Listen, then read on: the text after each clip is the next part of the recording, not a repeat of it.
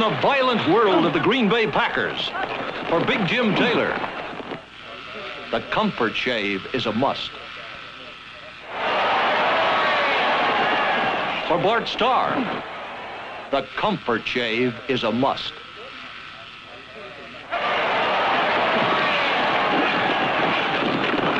For Paul Hornung, the Norelco Comfort Shave is a must. Let's find out why. You know our faces take a terrific beating during a game. After it's over, we want the Comfort Shave. Norelco gives it to us. Norelco with rotary blades. Rotary blades look different, are different. They stroke off whiskers with continuous rotary action. Never grab the way ordinary shavers do. Never cut or nick the way blades do. The Green Bay Packers have broken the uncomfortable shave habit.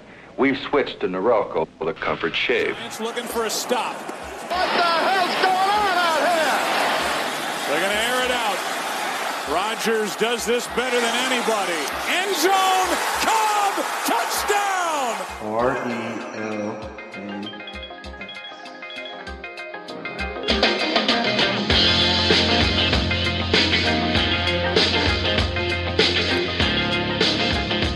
R-E-L-A-X.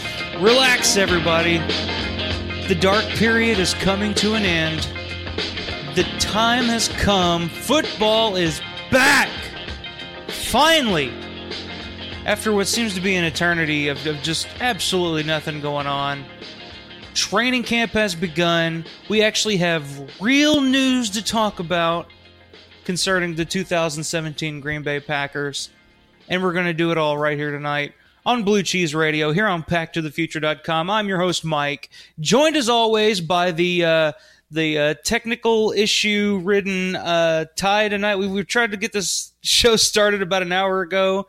We've had one technical difficulty after another. Hopefully we're all good. We're done with it for the time being. Knock on wood. I don't have any wood. There we go. And there you go. So we should be locked, cocked, ready to go. Let's talk some Packers training camp. How you doing tonight, man? Well, I'm better now that we're actually on time with the microphone business. It was, that was some trials right there, but we learned some things, so we're good. We're all set, ready to go, ready to get back at it for real football. Yeah, and tonight or yesterday, however you want to put it, was the Hall of Fame game. I totally forgot all about the Hall of Fame game. It's so crazy when the Hall of Fame game rolls around. It's like right at the beginning of everybody's training camp, and it just seems like it's just, God, they're already playing football already. All right. Yeah. It's just, bam, it's here. And no paint issues this year, so they actually played the game. Well, I don't know. I still feel like there was some sketchiness going on with that last year, because as outspoken as Mike McCarthy was about having to play the Hall of Fame game, I feel like he may have snuck out there the night before and and sabotaged that field. Pulled the Lombardi and turned off the heaters. Yeah, he did a little Belichick in there, I think, last year. But yeah, like I said, I totally forgot about the game this year. Hall of Fame coming up. You were reading me the list off in our first take of this show, but I don't even know who all did you say is even getting into the Hall of Fame this year? I know you said LT and Terrell Davis. Who else? Because I haven't even been paying attention. I was trying to get the list up in front of me when we were having all that, but you got LT, the running back LT, for anybody wondering about that. You got LT, Terrell Davis, Kurt Warner, Jason Taylor, Kenny Easley, Morton Anderson, the immortal kicker himself, and Cowboys owner Jerry Jones. Jerry Jones. Yeah, I remember that now that you said that. So that would explain why I guess the Cowboys are playing. It was the Cowboys and the Cardinals. Yes. Tonight. Did you see any of the game? Watch any of the highlights? Anything stand out to you? I haven't actually seen any of it yet. I've just been. It's a hectic day. I didn't even go to work today. I've got this issue with my toe. I'm going to have a little operation done tomorrow morning. on it that'll put me down for the day. Damn, what, you got the gout? No. My name is not Bobby Hill. No, I've had, it's especially from my job, for any of our listeners, I'm a machinist, so I'm on the concrete floors for 8 to 10 hours a night in those boots, and I have had a chronic issue with ingrown toenails. They hurt, and they're gross, and they just, like, I had work done on my left foot a couple years ago where I've not had an issue since, knock on wood again, where they took a lot of the toenail away and just used this acid to kill the nail matrix so it couldn't grow back. I've had that done twice now with my right big toe, and I'm going through it a third time, so I'm hoping tomorrow they'll just go in, take the whole toenail away so I never have a toenail again to grow in, and then everything will be, for Ted Thompson's new word, hunky-doe. Whatever the hell that means. Well, now that you've thoroughly grossed everyone out, Yeah. segueing into Ted Thompson, training camp has begun. But going back to our boy, or my boy, I mean, I kind of claimed him last week. Old LaTroy Guion. Yeah. Ted Thompson was asked why LaTroy Guion hadn't been cut yet, why he was still on the team, which is something I think a lot of people are asking at this point. This doesn't seem like a Ted Thompson Green Bay Packers thing. If a player gets into nonstop trouble, it seems like they don't usually put up with that. They'll cut bait pretty quickly. But when Ted Thompson was asked, he responded, quote, "LaTroy has made some mistakes.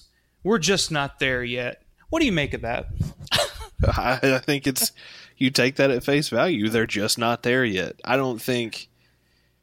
What does he have to do? What does he have to do? Beat an old woman to death for them to maybe consider cutting him? Or what? I think this has a little bit to do with Montravius Adams' foot injury too. Yeah, they could be. I think if he doesn't go down with the injury and is expected to miss several weeks, I don't know if we aren't there yet with LaTroy Guion, but them's the breaks, and that's the circumstances we're in. So, take that for what it's worth. I don't know, man. Do you just feel like... Because for anybody that's not up to date, Montravius Adams actually underwent foot surgery, like our good friend Titletown Ty here. You and Montravius Adams have a lot in common. You're going to go in foot surgery tomorrow. But Adams actually underwent foot surgery for a stress fracture in his foot, and could miss a couple of weeks of camp, which is a setback for a rookie, a guy like Montravius Adams, who's got all kinds of raw potential, but still needs to be molded, still needs to work. But even if he does miss, are we that desperate for defensive line depth at this point that we would keep on a guy with issues like Guion apparently has? Maybe Guion, they may look at him as a bit of an insurance policy at nose tackle, because outside of Kenny Clark, he's the only one that really can truly naturally play that position. And I think Ted Thompson may be a little more all in the same sense than Aaron Rodgers wants everybody to be all in, then he may let on. Mm-hmm. And he may kind of feel like if we can keep him and he has the talent, then that's great. Because you got to remember, too, he does not count against the 53 during his suspension. They don't have to decide what to do with LaTroy Guion till his suspension's over. Yeah. So they've got all that extra time to just sit on that. I mean, that is a good point. Maybe that is Ted Thompson saying, look, it is a little... keeping him on the roster is a little bit against the grain, but the fact of the matter is he can play. And right now, that's what we're looking for. We're not trying to build a culture. We don't think that one guy's going to come in and ruin a locker room. One bad apple ruin the bunch type of deal. Keeping Guyon around doesn't make us the Bengals. Yeah, exactly. It's not like keeping LaTroy Guyon in the locker rooms means that Randall Cobb and Jordy Nelson are going to go out on a Saturday night and, shoot up or something. Whatever. I don't know. I mean, whatever the Bengals the Bengals are up to these days. I don't think Devontae Adams is going to go out and shoot himself in the leg in a club or anything like that. Or, nobody's going to get into a bar fight in Las Vegas like Pac-Man Jones. We're not Cincinnati. And keeping Guyon around is not going to make us Cincinnati. I mean, they gave Johnny Jolly a lot of chances. Yeah, that's true. I don't know. I said last week I wouldn't be mad if they kept him on the roster. It's just so baffling to me. It really screams of blackmail. Because it's just not a Packer, Ted Thompson, Mark Murphy kind of move. None of this offseason has been, though. With some of the additions they've made, it's been a very different type of offseason for Ted Thompson. That is very true. And speaking of offseason additions, looking at training camp, one of my notes here, Ted Thompson went out and got 2 tight ends, Martellus Bennett, Lance Kendrick, but apparently the play of the day on day 5 of training camp was made by our old boy Dick Rod. Yeah, buddy. Have you heard about that? I've skimmed a little bit. Just trying to... Well, apparently Richard Rodgers made the play of the day. Final play of practice on day 5, making a jumping catch over a defender in the end zone for a touchdown. Like to see more of that. Oh, yeah. So, I don't know. I just thought that was noteworthy, being that everyone has pretty much written Richard Rodgers off.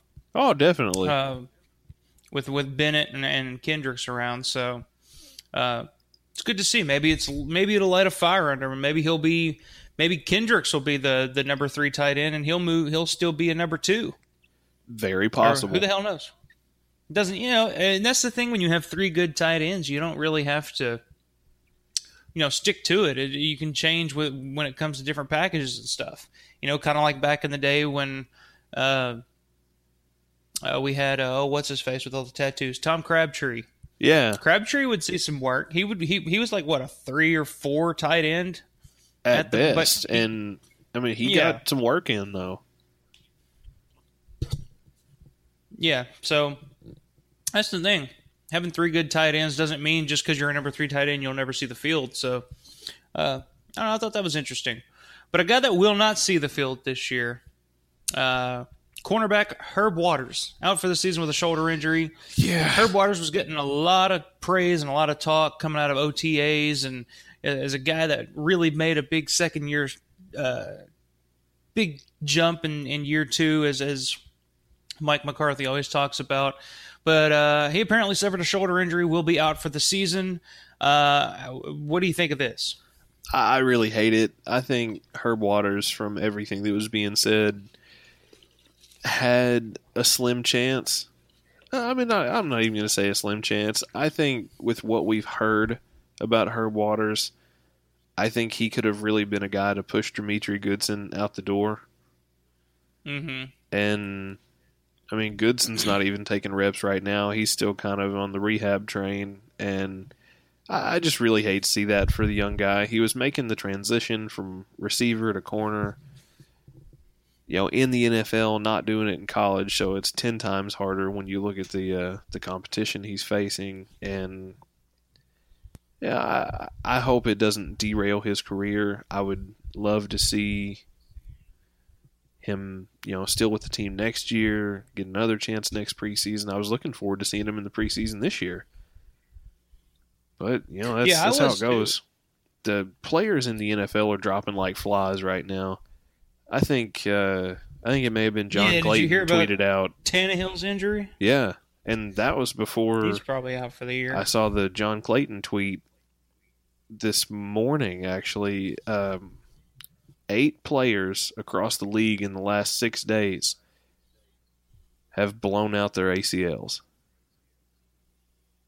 Wow, really? Yeah, that includes Forrest Lamp over in what was San Diego, but now L.A. And then I saw just before we did the show, Tannehill will have to have season-ending knee surgery. So Kaepernick's going to be playing in Miami then, huh? Yeah, that's what people are saying. But, I mean, it's just... You know what? I've shit on Colin Kaepernick for so long now that the more I read about the dude, the more I like him. I feel like, he is getting a raw deal right now just because it's not his fault. It's not really the team's fault that won't sign him either. It is what it is. As soon as they sign him, it's going to be a media frenzy, and no team wants to put up with that. But just all the charitable work and all the stuff that he's doing right now, it's one of those. It's such a weird situation with Colin Kaepernick right now, where it's like one of those few moments in sports, period, where you see a player literally mature and find themselves in the middle of their career and completely change who they are. Because when Kaepernick first started, he was just kind of like that. He was just a dumb kid. It was just like, yeah, what's up, man? What's up? You know? Yeah. And now he's like, he's just a complete 180. He's a completely different person than what he was. Like, I was reading the other day about how he spent like tons of money to buy suits and stuff to give to homeless people to find work and stuff like that. Like, that's just, I don't know. I just think that's really cool. The unfortunate thing for Kaepernick is he has found this maturity in his life at the same time that his skills as a quarterback saw regression like I've never seen in my entire time watching football. Yeah, I mean, and he did not have a good team around him. I'll give him that. The 49ers were not a good team. But Kaepernick was never a dynamite quarterback to begin with. He wasn't carrying the 49ers. He was just that guy that could make a big play on a really good team that kind of got him to the Super Bowl. You couldn't. I mean, he's just one of those quarterbacks you can't surround with garbage. He's not Aaron Rodgers. You can surround Aaron Rodgers with garbage, and he can, make chicken salad out of chicken shit. Kaepernick ain't that guy. But that's the thing, is Kaepernick wants to be a franchise quarterback, and he's not. And if he gets a backup role, I think that's fine. I think he's a backup. He's going to have to accept backup money. I think the issue for me is you've got a lot of the talking heads out here making it about race and about the protests. And yes, I'm sure some teams don't want the media circus, but teams are not going after Colin Kaepernick as a starting quarterback because he has not shown in 2 full seasons that he can be a starting quarterback at this point. He's going to have to accept that he's going to have to go in and battle for a job. And if he's willing to do that and willing to take the kind of money, the kind of salary cut that it's going to take to get that opportunity, that's fine. And I'll have respect for him if he's willing to do that. Well, that's the thing. He's through this whole thing, you really haven't heard much of anything from him. You don't know what kind of money he's looking for. You don't know what he's just kind of like, I think in the last month or so, he was over in some country, like just, I don't know. I don't know what, but he hasn't been bringing the attention to himself. The attention's just been been from places like ESPN. Exactly. It's been manufactured by the media around him. Yeah, and I don't hold that against Colin Kaepernick at all. He's kept his mouth shut, and that's fine. I have a lot more respect for a guy that's going to keep his head down and do some work and not run his mouth, not make it about an issue that it's not about. Yeah. So, I mean, and if he is telling teams he's willing to come in and fight for a job and accept backup type money, and they're still apprehensive about signing him, then, that's bull to me. I mean, I think if you've got a guy who's willing to say, yeah, I'll take a pay cut and I'll come in and do the work, you got to give him a chance, especially if you're a team who's quarterback needy like the Dolphins now are, like the Ravens could be. Well, see, that's I can almost see where the teams are coming from as well, because it's almost like it's just been a powder keg, and it's just been growing and growing. Exactly. As soon as Kaepernick gets signed to a team, every media, ESPN, Fox Sports, whatever, they're going to that team, and it's going to be a madhouse. It's going to be a circus. It's going to be, here's Colin Kaepernick taking the first snaps as a Miami Dolphin. Here's Colin Kaepernick at his locker room. It's going to be the same shit we saw with Aaron Rodgers and Brett Favre. It's just going to be but that's going to have to be distraction. Up to Kaepernick too, to not give anyone a story. It's going to be up to him to try to honestly pull a Belichick and not really answer questions. I think that would be the best course of action for him, because the media is going to get bored pretty fast.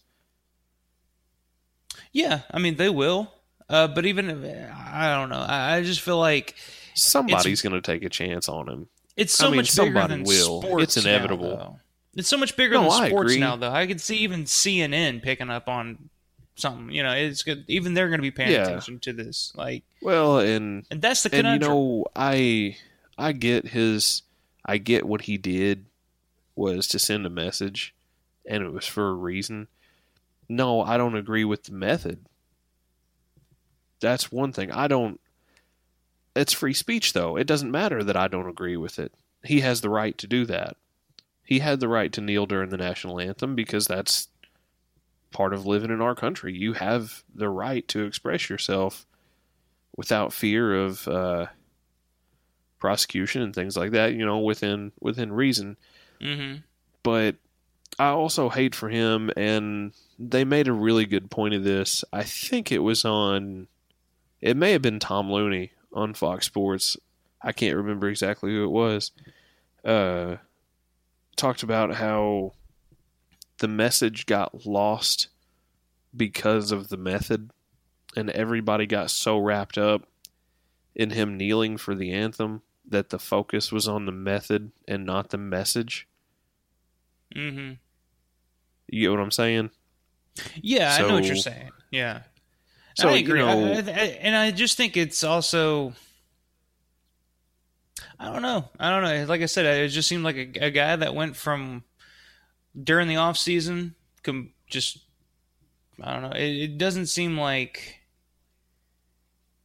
contrived. He seems pretty true to his convictions, which is good. Because at first, when he first started doing it, and you would hear him talk, and you would hear him say stupid shit, like, you know,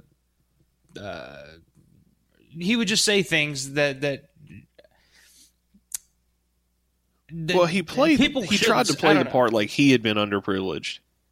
And we know that Colin Kaepernick has never been wanting for privilege in his entire life. He was raised by well-off parents in a well-off community, went to a good school. He's never had to want for anything. Yeah, exactly. So he seemed like one of those. He seemed but like one of those kids you'd see at a coffee shop that was raised in a white middle class suburban area that grew up wanting for nothing, and then they get older, start smoking pot, and then they're sitting in a coffee shop with dreadlocks talking about white privilege. You know what I'm talking about? Like, it's what it came off as at first, but you know, as the more time has went on, the more that I've seen that he's actually putting actions behind his words or whatever. I don't know. I think he's, I don't know. It's just a interesting thing to me. I think everybody's focused on the wrong thing. Like you said, they're more focused on the kneeling instead of just, you know, why is it such a bad thing for him to express himself and use his celebrity or whatever to, you know, why is that so condemnable? But yet there are people, there are guys playing in the NFL right now that are beating their girlfriends, wives, killed dogs.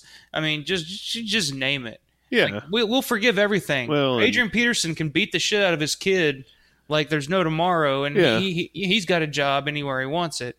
But I don't know. All it's going to take is one team. One team, somebody will sign Colin Kaepernick. I think before the preseason's over, he will be on a roster. All it took was for the Eagles to sign Mike Vick. Yeah. All it takes is one team. And I think it's going to be Baltimore or it's going to be Miami now. So just something to watch. Yeah. Not to compare what Michael Vick did to what Colin Kaepernick is doing. But back to what we were talking about. We just went on a nice 15-minute little sidebar there. Oh, well. But this Herb Waters situation. Back to Herb Waters. Moving from Colin Kaepernick to Herb Waters. 25 minutes in, we're already a very strange show tonight. But check this. This is my theory. I think Herb Waters has really shown the coaches something in OTAs and the first week of training camp. And I think they really like what they have. And I think they will really like what they have next year. So yeah, I feel like this may be stash players all the time. Exactly. I feel like this may be a Mike McCarthy thing where he's like, look, we got a pretty deep defensive back room right now. You know, they got Devon House, Kevin King, Ladarius Gunter, Quentin Rollins, Demarius Randall. It would be very hard for Herb Waters to make the team this year. But I think if they just stack, because if they just put him on IR, they don't have to worry about cutting him. They don't have to worry about losing him. His rights belong to the Packers. I assume. Is that correct? Well, yes and no, because he's a practice squad player. Practice squad guys are technically free agents, though he's not a practice squad player right now. Yeah. You know, he's part of the roster. So if they just put him on IR... If he's put on IR, then yeah, they own... That's what I meant. His rights, at least until the next off season, which I'm sure he'll probably want to stay where he is. Yeah, that's what I was getting at. So I think maybe this is just some... I don't know. Maybe it's not. Maybe he is actually hurt and he'll be out for the season. But I think maybe he just got one of those quote unquote shoulder injuries and they put him on IR just to make sure they hang on to him for another year and where he'll have a better shot at making the team next year. Because teams have done that before. It's not uncommon. Well, I mean, the only hurdle is that he'll have to clear waivers. At this point in the offseason, he was added to the waived injured list, so as long as he clears waivers, then yeah, they can go ahead and stash him on IR. So when they put him on IR, even if they put him on IR now, he still has to clear waivers. Like somebody else can pick him up, even if he's on IR. Well, he's got to clear waivers first. He's not technically on IR yet. He's got to clear waivers right now. That comes first, which I think he probably will. Mm-hmm. And after he clears waivers, then they can put him on IR. Because right now he's on the waived/injured list. That's weird. I mean, like, if a player's hurt... Yeah, it's very odd. Why would another team want to pick him up? You know? You just never know. And I mean, he does get a lot of high praise from Joe Witt, which I tend to take his words with a lot of weight because he's, like we talked about before, he's one of the best assistant coaches in the league. He does some pretty tremendous things with oftentimes what little he's been given in the past. Yeah. And, I mean, to convert this wide receiver to a corner, Witt even gone as far as to say that he's pleased where he is because he has what he called Sam Shields type ability in his body. And, you know, whether or not he'll tap into that, he don't know, but he's learned to be more aggressive in coverage with his checks, his zone coverage. He's really learned to use his hands better as a corner. So, I mean, he's come a long way. It's just, yeah, you hate to see it. And I hope he clears waivers. I hope he stays with the team. I hope we'll at least get to see him next preseason. Yeah, I definitely want to see him. Because I even talked about last year. I think he was a wide receiver last year, wasn't he? Didn't he come? Yeah. He started making the transition to corner like mid-season. Yeah, and I just love his name. Just sounds like an old school Lombardi Packer. Yeah, Herb Waters. So I don't know. Well, and this opened up another spot. His spot has actually been filled. The team signed a undrafted rookie defensive tackle from Arizona who was a tryout player, Ialua Fanene. Easy for you to say. Great name. Yeah. Gesundheit.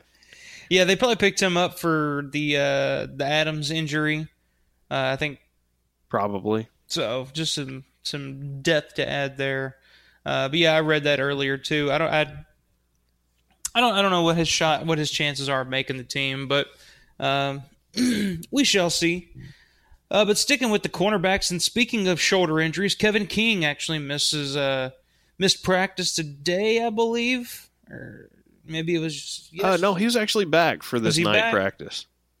Okay, well, Yeah. I saw where he had missed practice with a shoulder injury, and it was because after I read missed a that, little I went time, on but he's Facebook been back and for I a couple saw, days, I believe. Yeah, because I read that he missed with shoulder injury. Then, as soon as I went on Facebook, and I saw a headline on one of those,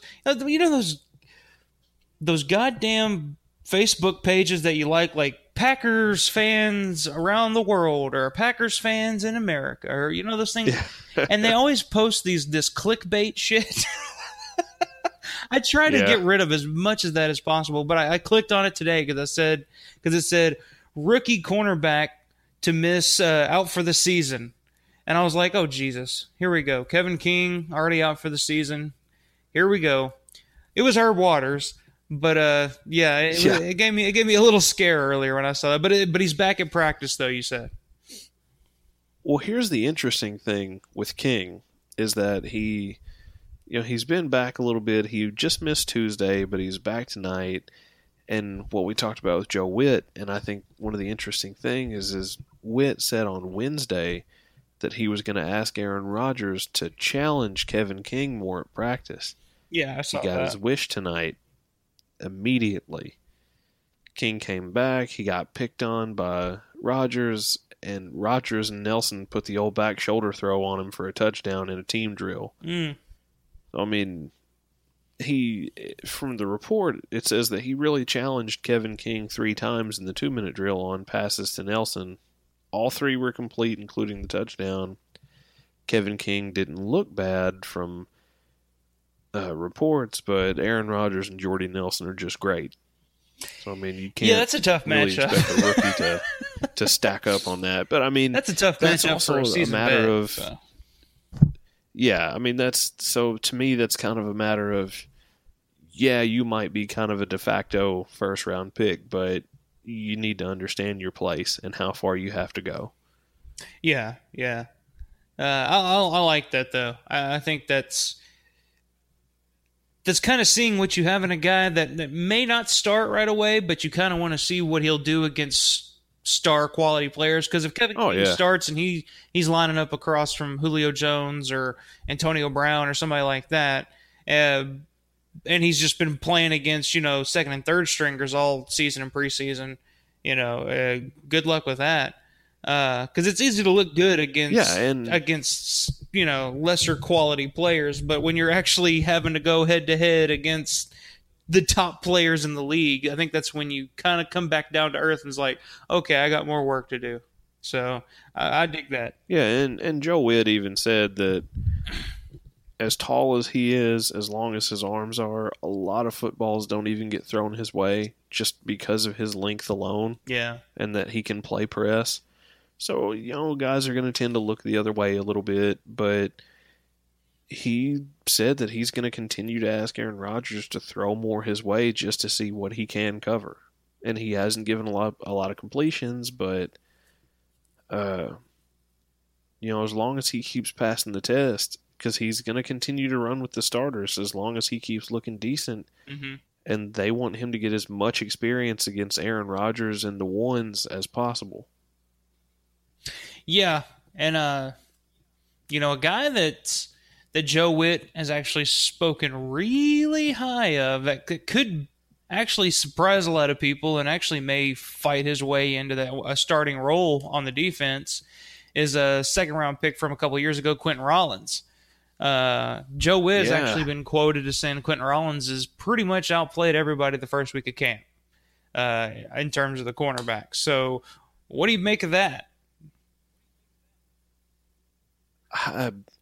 surprising. It is. It's very surprising. Very surprising. Because he's almost Quentin I mean, Rollins. he's kind of been the forgotten man. Exactly. He's kind of been an afterthought. And you forget that he's actually a second-round pick.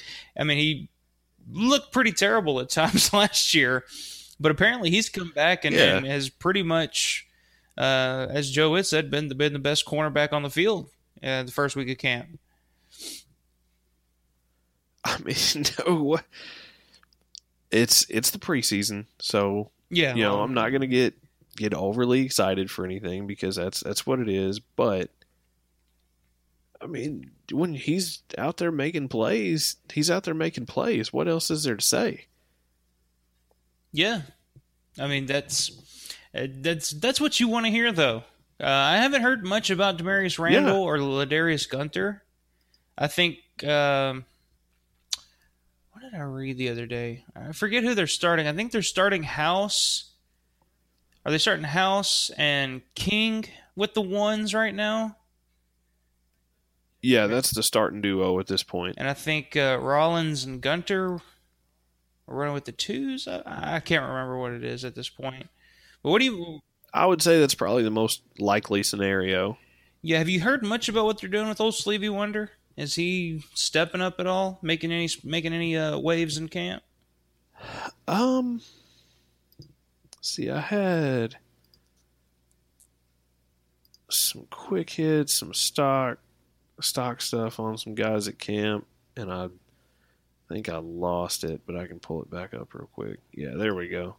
Stock watch. He's actually listed in stock down.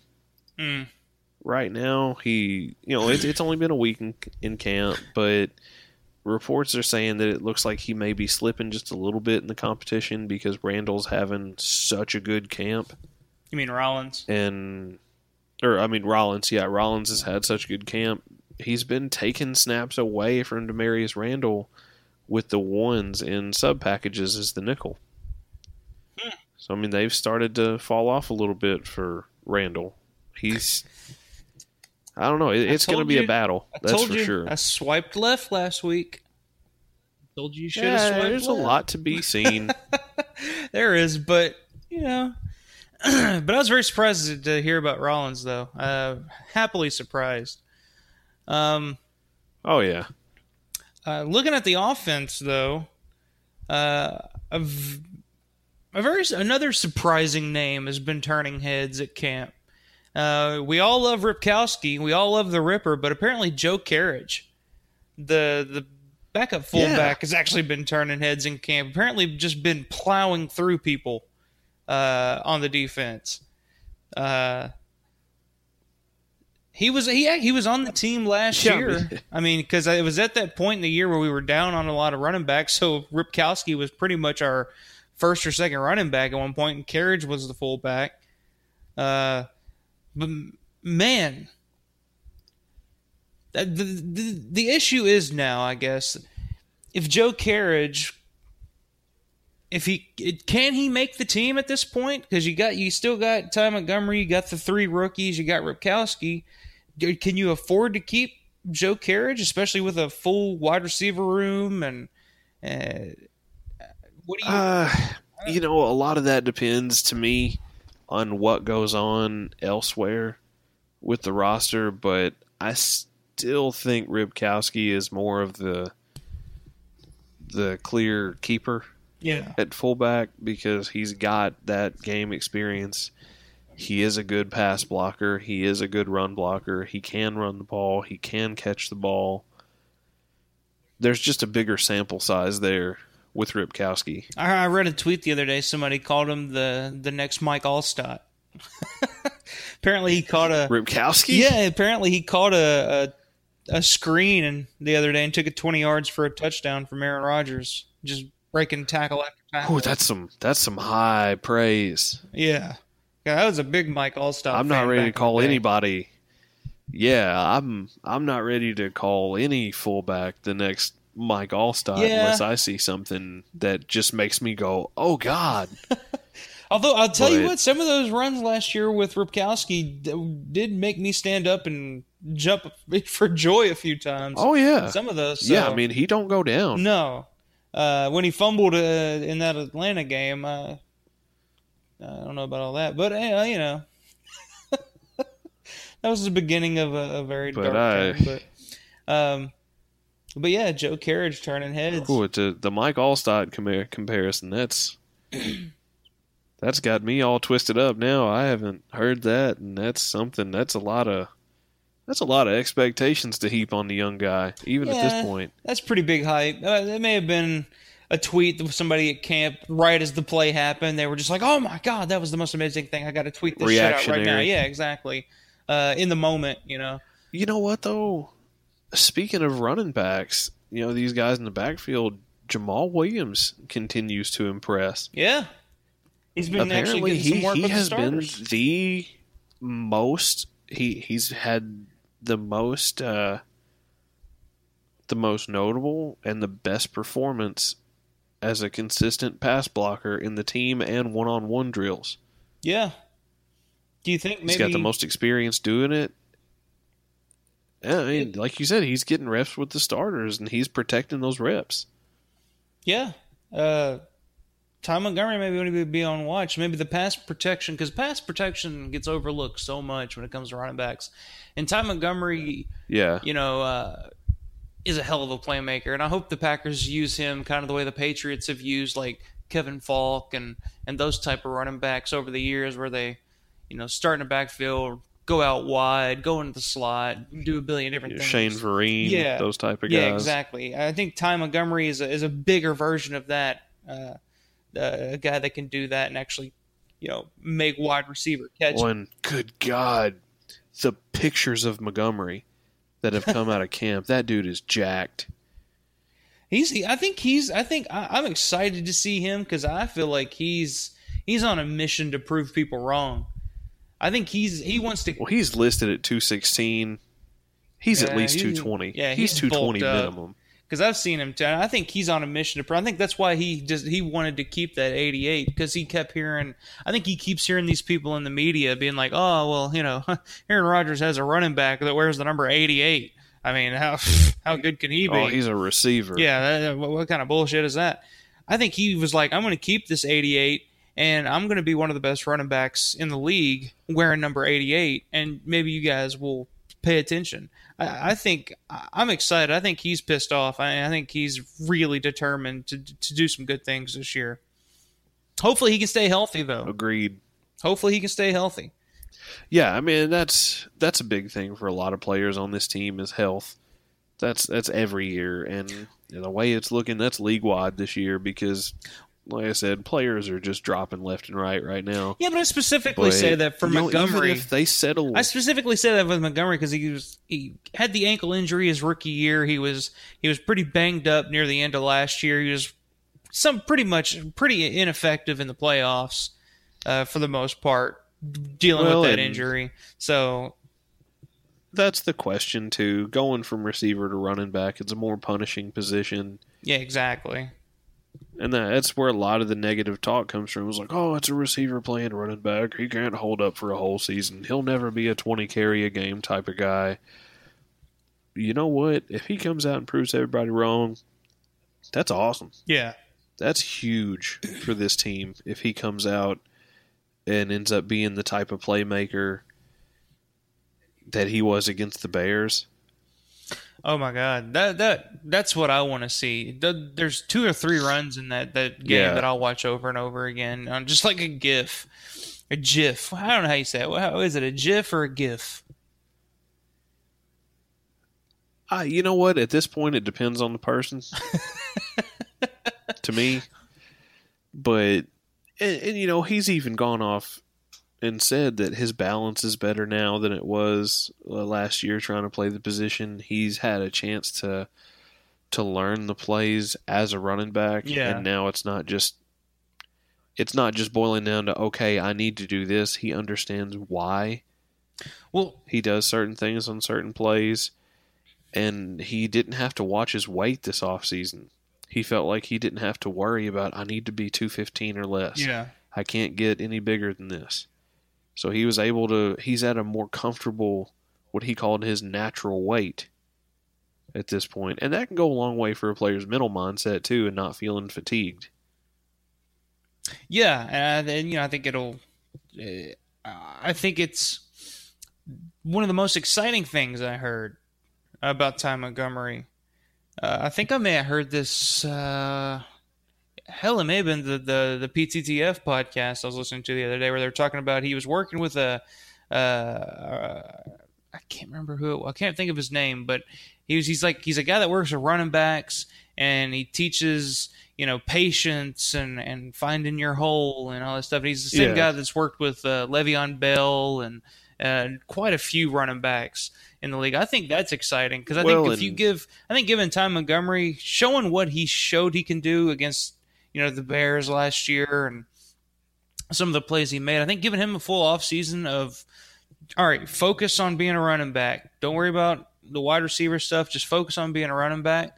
I'm just so excited for Montgomery. I'm ready to see him in action. Well, and I read too that he had been working out in California through the offseason with Melvin Gordon and Adrian Peterson.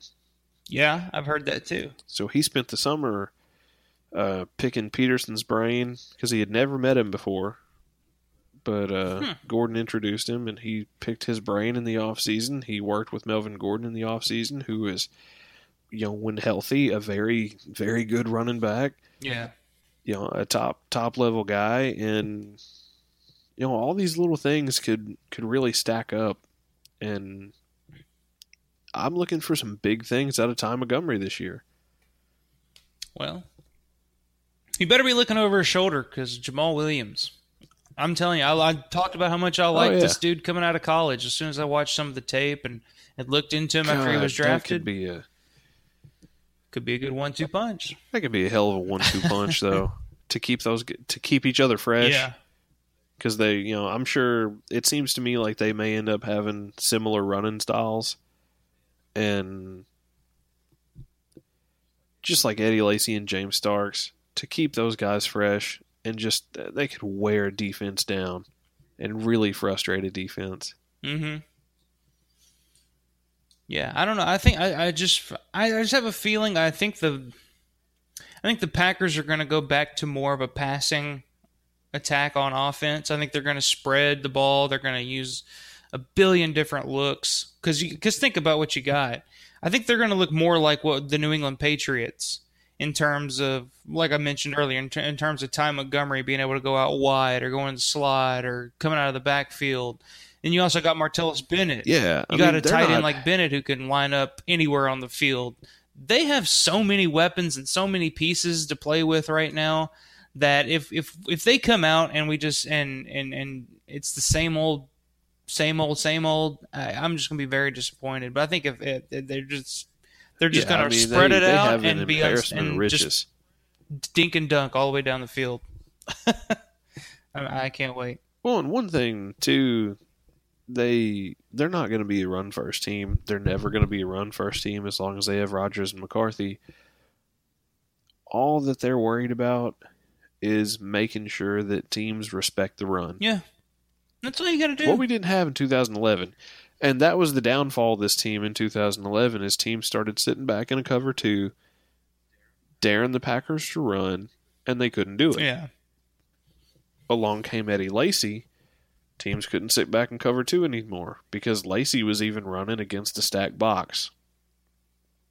But see, in my opinion, though, I feel like I feel like the Packers, when they got Eddie Lacy, I feel like they started to get away, because I feel like if they would have just kept a pass-happy offense, kind of like what they had in 2011, but also had a guy like Eddie Lacy, I feel like after they got Lacy, they kind of tried to be more of a power run team than what they are. They're not a power run team. Yeah, and I don't think what's going to work for this team is going to be closer to a 50-50 attack, which is where I think Mike McCarthy was trying to steer the team. Yeah. Even to 60-40 pass to run. I think this team is going to operate at its best at more of a 70-30 split. I do too. I think you get Ty Montgomery and Jamal Williams or whoever. You get them 20 to 25 carries combined, and you let Aaron Rodgers throw it 30, 35, 40 times. I think that's the key. I think just lining it up. Let him sling it. Yeah, just lining it up in power sets, heavy sets with a fullback and 3 tight ends or whatever the hell they were. Well, because there were just times when they had Eddie Lacy, they were just like, we're gonna run the ball and run the ball and run the ball, and it's like, you got Aaron Rodgers. It'd be like having Tom Brady or Peyton Manning and trying to play, Marty Schottenheimer football. You know what I mean? Marty ball. I don't know. Well, and there's the thing too is I don't feel like Eddie Lacy had the speed to really run the draw effectively. I think we could see the draw play become something big in this offense.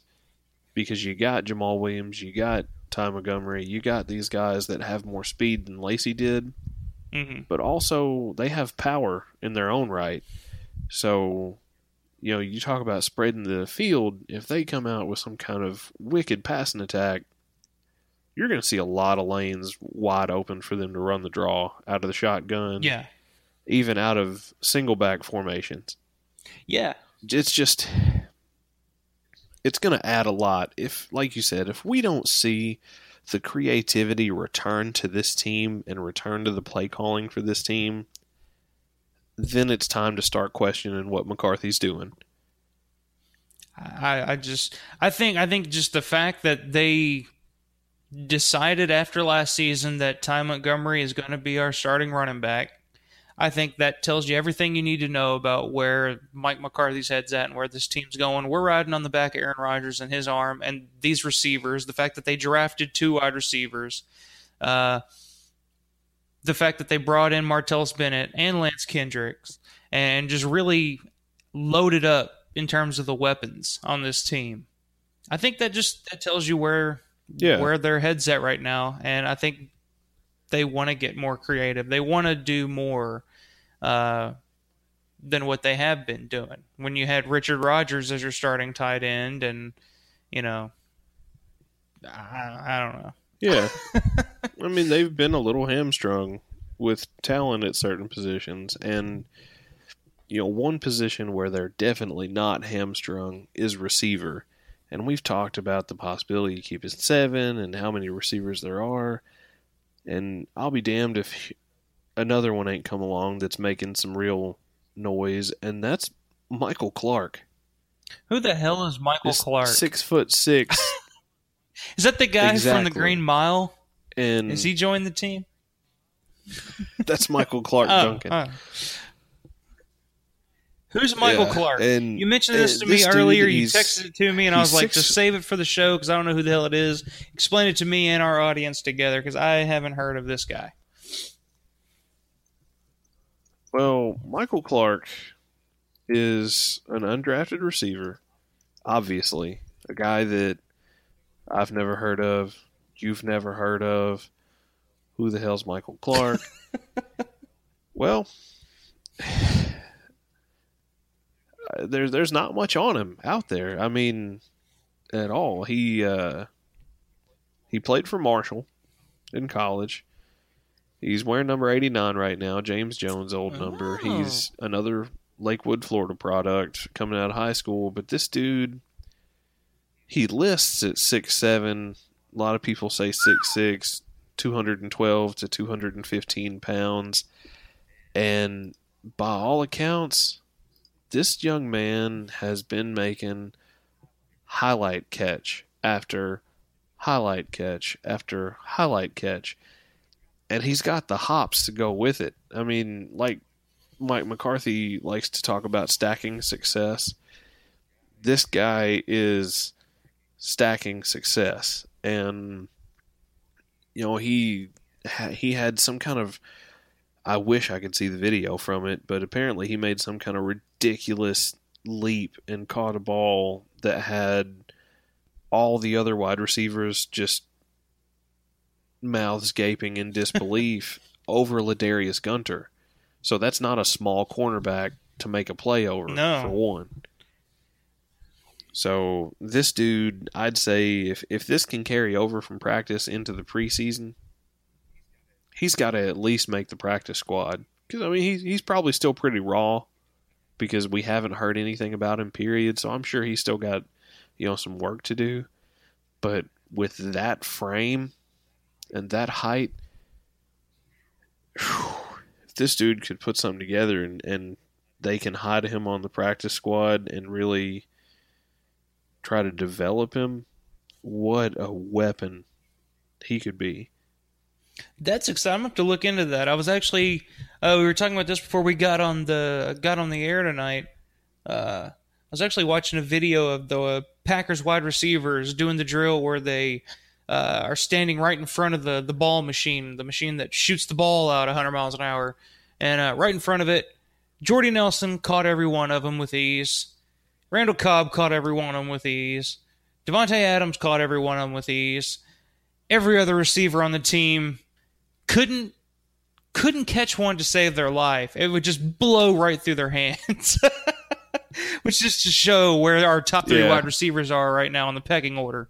But I did remember seeing a big dude wearing number 89 who didn't seem to struggle as much as the other receivers did. I think he actually caught one of them. Him and then number 1, Pearson. He was making the catch. But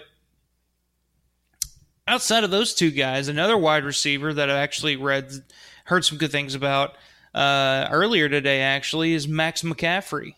Aaron Rodgers actually laid out the challenge to both Brett Hundley and Joe Callahan to go out and make Max McCaffrey your go-to target. And apparently Max McCaffrey's been catching everything thrown his way so far in camp.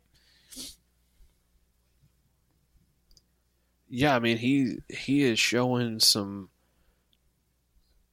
real ability to be very consistent. I mean, the younger quarterbacks have even reached the point that they're joking about who Max prefers as a quarterback and who is claiming him as their primary receiver because he's having such a great camp. Mm-hmm. This is just more of a logjam at receiver. What are we going to do? He was with the team last year on the practice squad. Exactly. But he's making a lot of plays. Yeah. And he's the brother of Christian McCaffrey, isn't he? Yeah, that's what I thought. Yeah, and the talk is that his recent surge is due in a massive part to his efforts to improve as a route runner. Mm-hmm. He played at Duke, and Duke used a very spread out, very speed-based offense, and McCaffrey actually is quoted as saying his task on each passing play was to make it to a specific spot on the field as quickly as possible. That technique was not as important as speed and timing, so the finer points of route running were never taught, never really sharpened to him, and he had to really relearn route running when he came to the Packers. And this is the type of offense that if you're going to learn route running, you need to do it, you need to do it right, you need to do it fast. Mm-hmm. All 3 things that Jeff Janis has failed at. Well, leave it to Duke to do a disservice to their players. I mean, that's the thing about like college football. Right. It's like it just seems like so many of these teams are just doing their players a disservice by they're more interested, I guess, instead of not teaching basics. That's a lot of the spread offenses in college football. I mean, that's why it's so hard to find. It's about spreading the field as wide as you can. Because, and your most athletic players generally go to the offensive side of the ball in college football. Mm-hmm. So, that's where you have a lot of these receivers that stand out more and things like that. But there are not many colleges that aren't running some form of spread right now, whether that's a traditional spread or a hybrid West Coast spread or, the old air raid or something of that nature where it's spread it out and get open. Yeah. And that's what McCaffrey's been taught. So he's pretty much having to learn just basic technique all over again. Or just from the beginning, I guess. So, like I said, what do we do with all these wide receivers? I mean, I know it's just the first week of camp, and You don't know. It's not like all these receivers are going to be the next, Randy Moss or anything. But Well, no. but it's exciting to hear good things from these guys you've never heard of. You never know. Well, even Trevor Davis. Trevor Davis is really turning heads right now, too, because he's packed on a little more muscle. I just read the other day, I can't remember who it was, but he laid a block on somebody. I think it may have been one of the linebackers he laid a block on, and the talk from practice was that he put him back airborne a few feet. Just laid a nasty block on somebody and decleated him. Trevor Davis is a smaller guy too. I mean, that's big for him. So, yeah, I mean, he's added about 10 pounds to his frame, but that still only puts him at about 196. So I mean, he's not going to be mistaken for Martellus Bennett, that's for sure.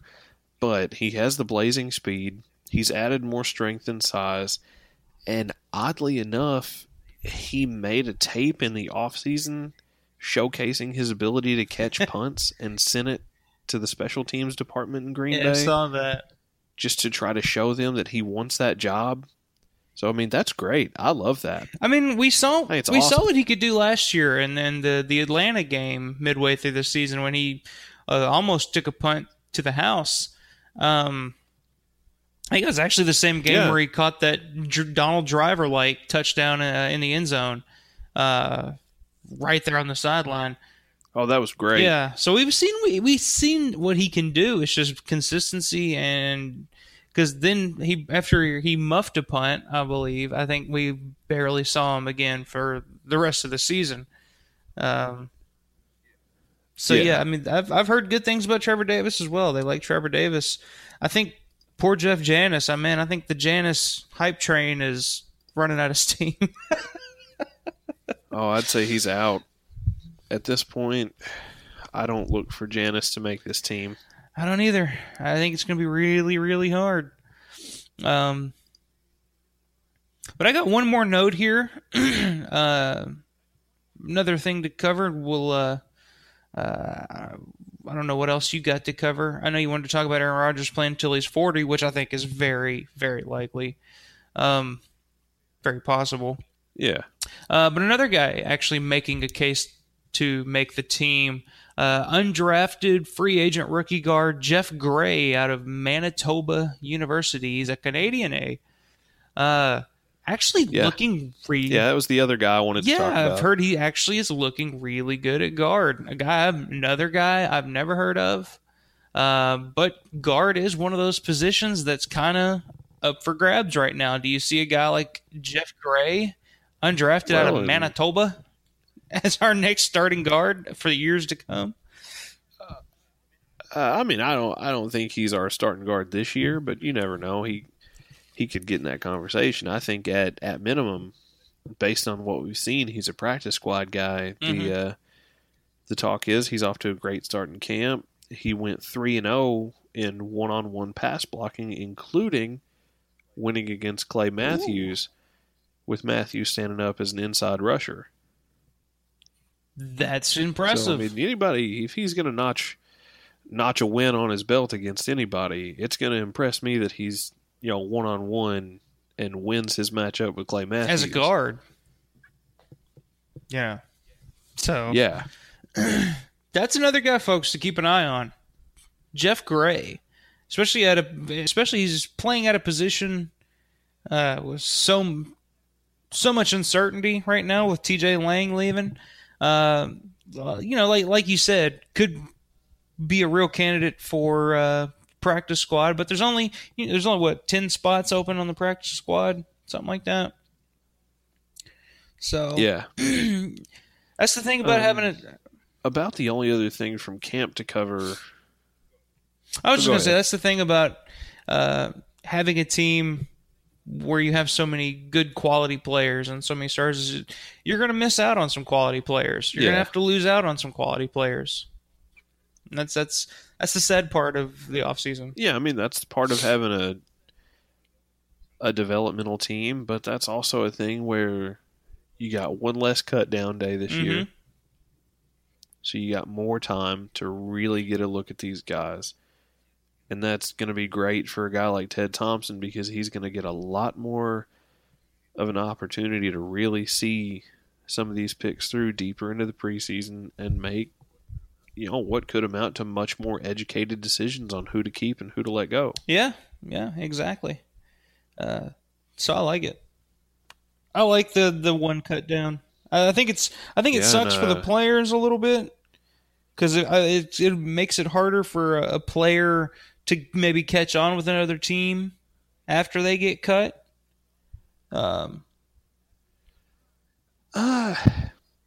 Yes and no, because everybody's getting cut at the same time. Yeah, exactly. So it's not like one big giant pool of one players getting released at one time getting cut. Instead of just you get your first wave and your second wave. But there's that much more tape on players too. Yeah, that's true. I'm just thinking more of like when a player, usually if a player gets released in that first wave of cuts, they usually make it onto another team and they get to play the next 2 preseason games. Try to make that team. And if they don't make that team, they got another shot to make another team when they get cut, maybe get on another team's practice squad. I don't know. It seems like one less chance for a player to make a team, as much as it is one extra chance for them to make the team that they started with. So it's different. It's going to take a little bit of getting used to. If a guy's got talent, somebody's going to get him. Yeah.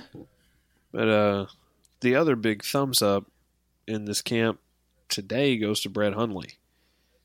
There hasn't been much talk about him in the first 4 days of camp. There's not been much that he's really stood out, but the word is that he had a very good practice tonight where he looked sharp.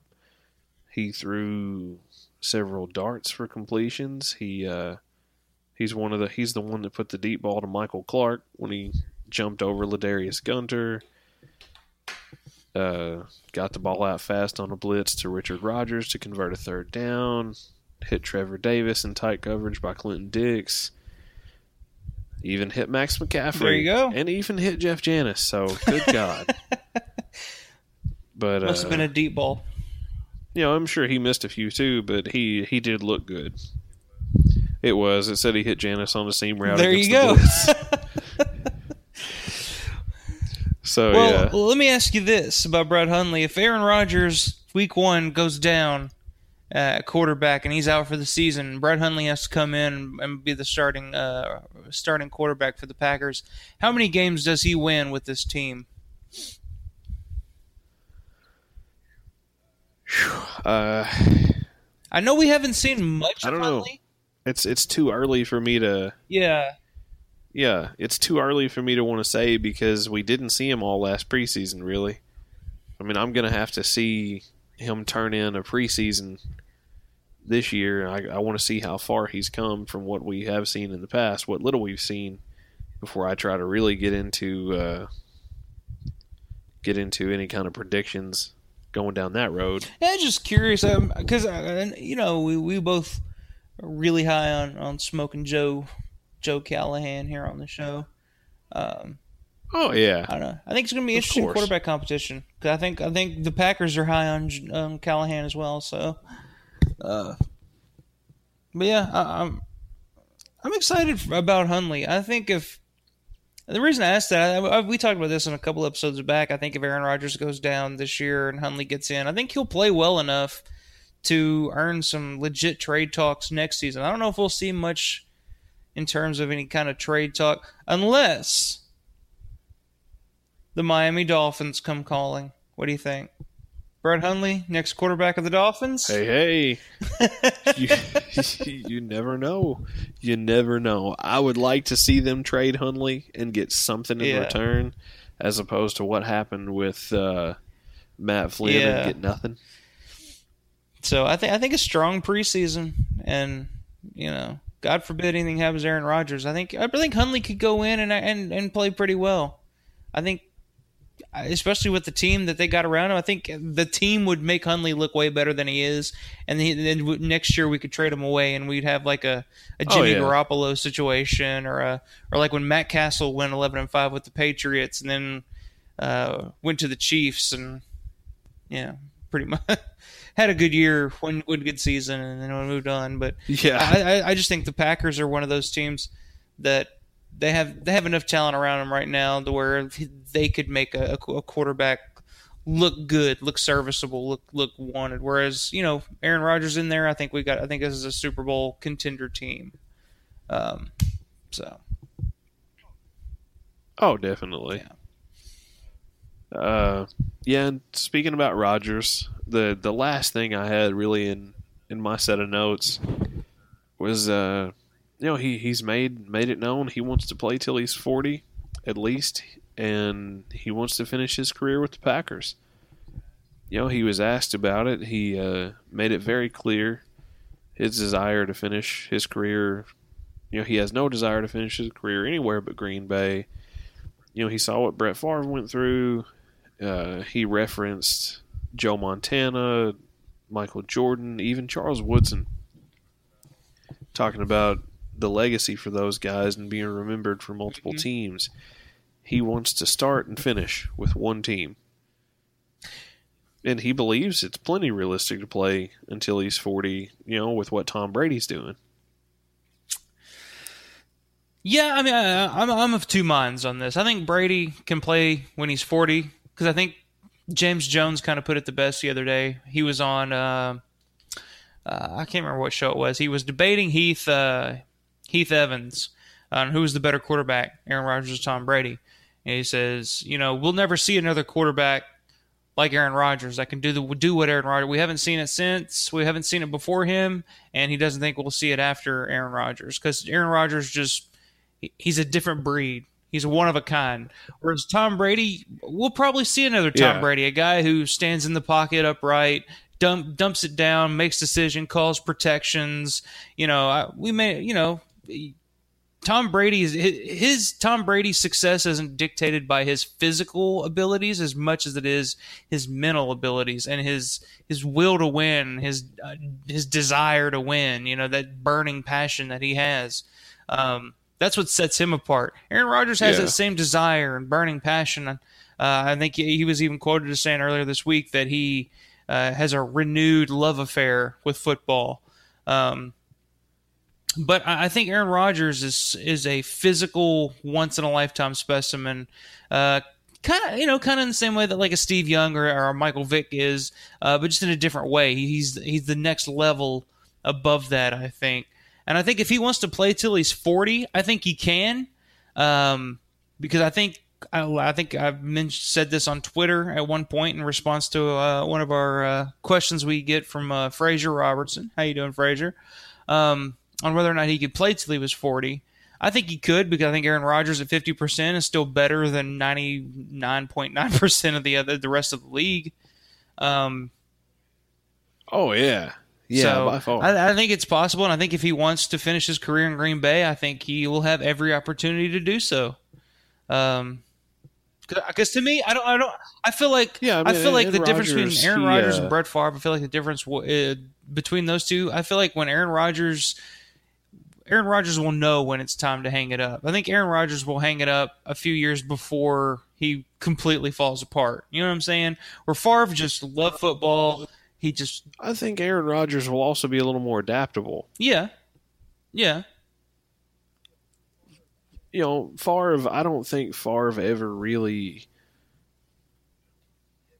I don't think he ever really was willing to try and adapt his game, especially towards the end of his career, because he had such a long career. I think he did what he did, and that was what you saw was what you got. You knew what you got with Brett Favre. You were going to get the risky plays. You were going to get the rocket arm. You were going to get the deep ball. You weren't going to get a lot of checkdowns. You were either going to get a miracle play or a heartbreaking mistake. With Aaron Rodgers, he referenced Brady again, and he's said that he's learned from how Brady has approached his late 30s, and Rodgers will be 34 in December, but he's credited Brady's eating habits, his prep routine, his talent, of course, and his intelligence. And I think these are all things. I think Rodgers has more arm talent than Brady. Yes. I think he's as smart as Brady. I mean, Aaron Rodgers is one of the smartest quarterbacks in the league, and his preparation is second to none. I think he'll also be more willing and more able to adapt his game to how his body changes as he ages.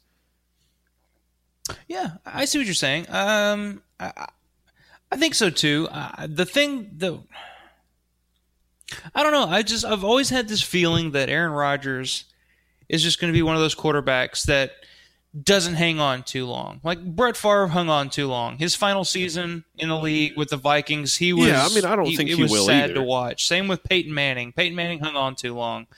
I guess he didn't hang on too long as he won a Super Bowl his final year, but that final year with Denver was pretty bad. When you're getting benched for Brock Osweiler, that's pretty bad. Your body just breaks down on you at some point. Yeah, well, he got his second Super Bowl ring the same way he got his first Super Bowl ring, with a dominant defense and a dominant running game. But I feel like Aaron Rodgers is one of those quarterbacks that will have other interests and want to do other things eventually. And I think he can play till he's 40. I just don't know if he will. I think maybe I don't know. You know what? I think he can, and I think as long as he doesn't suffer any kind of catastrophic injury or any more concussion type of deals or anything like that, I think he'll play till he's 40. And I think if Aaron Rodgers plays till he's 40, he owns most, if not all, the significant passing records. Oh yeah, I think some are just gimmies. Like the stat where if he throws his 300th touchdown or something like that, he'll be the first quarterback to throw 300 touchdowns and like 60 something interceptions in his career, which has never ever been done. Like every other quarterback has thrown at least like 100 and something. I think he may have 72. Like 72 career interceptions to 300 career touchdowns, and the next closest guy was like 197. Yeah, it's something like ridiculous. But yeah, we also got to remember that he also sat for 3 years. He wouldn't take in the wear and tear on his body that a lot of quarterbacks do from the beginning. He doesn't have the exactly. I saw another interesting stat that I've seen floated around a few times in relation to Brady and Rodgers, and that is in the playoffs, the defenses that have been on the teams Brady has played on have given up an average of like 19.2 points per game and have given up 30 or more points only 3 times in Brady's career. Aaron Rodgers' defenses in his playoff career have given up an average of just under 27 points a game. Damn. And God knows how many times teams have scored more than 30. And Rodgers has a better touchdown to interception ratio in the playoffs than Brady does too. But Brady gets the credit for his team's wins. Rodgers gets the blame for his team's losses. That's the nature of playing quarterback. And how many games, how many playoff losses can you actually pin on Aaron Rodgers? Maybe the first playoff game he ever played, the Arizona game where he fumbled in overtime, should have been a face mask. You know what? I don't pin that on Aaron Rodgers because that was a bad call. And really, the defense gave up 52 points. there were a lot of bad calls in that game. Exactly. What else could the guy do? I mean, Aaron Rodgers did, and you know what? Aaron Rodgers did everything he could do against an absolute miracle resurgence from Kurt Warner. That was a ridiculous game. I mean, Kurt Warner came out in those playoffs and played like St. Louis Kurt Warner. Our defense played like complete garbage. in that game as well, and which was mind-blowing because they had the number 1 defense in the league that year, didn't they? Yeah. So. Yeah. That game was also Jermichael Finley's coming out party. He blew everybody away in that game. He had like 142 yards or something like that. But before I forget, talking on Twitter the other day, I made sure to say, I promised I'd make sure to give a little bit of a shout out to the Twitter account at CheeseheadsBR, our brothers in cheese from the southern continent down there in Brazil. Oh, really? So shout out to the Brazilian cheeseheads. Yeah. Are you taking bribes from Twitter followers now for shout outs on the show? If you are, why am I not on this? No, I was in a conversation with Thane, who writes for PTTF. If you want to follow him, his handle's @TrackOnPack. But he was talking about it being a good show, and the Tinder segment was great, and this all just kind of worked in there. But there is apparently a good segment of Packers fans in Brazil. Well, that's not surprising. Shout out to you guys in the Southern Hemisphere down there. No, not at all. Their national colors are green and yellow. So I had a friend in high school who was a foreign exchange student from Brazil, and I used to ask her all the time. I used to ask her, just to get on her nerves, I used to ask her stupid questions like, did you guys have cars in Brazil? Or did you guys just ride elephants around everywhere?